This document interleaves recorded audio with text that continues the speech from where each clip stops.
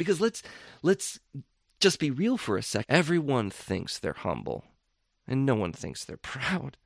And every single time, I mean every single time, the person who thinks they're the most humble person in the room is always the most proud. And they never see it. Never, ever see it. Because they have spent so much time inflating their pride that it protects their hearts from the painful truth of their own brokenness. They have figured the world out. They now are in a position of strength and security. And I know these people. I know them so well because I am them. One of our first commandments is to walk humbly before God. But God is not standing in front of you.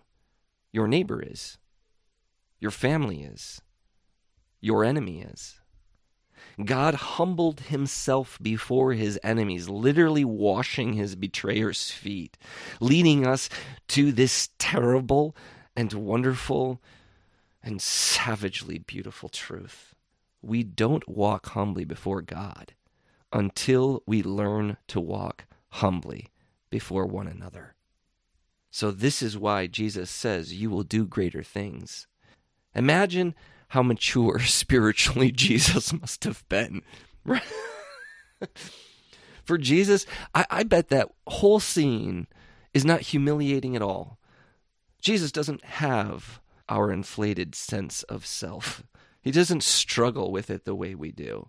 But for us, it would be, and is, so much more difficult. So Jesus says, if you ask anything in my name, I'll do it. And this verse doesn't stand as some kind of random promise. It's rooted in the vision of service and love.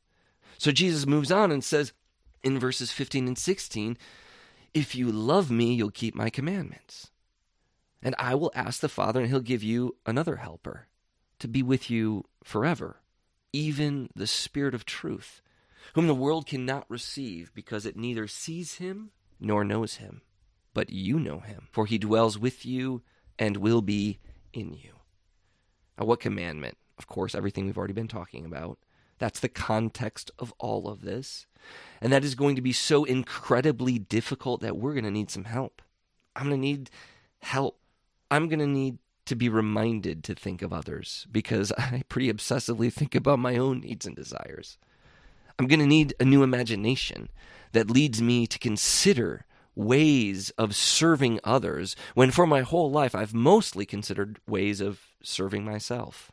I'm going to need supernatural power to overcome my own desire to be in charge, to be right, to be strong, to be special,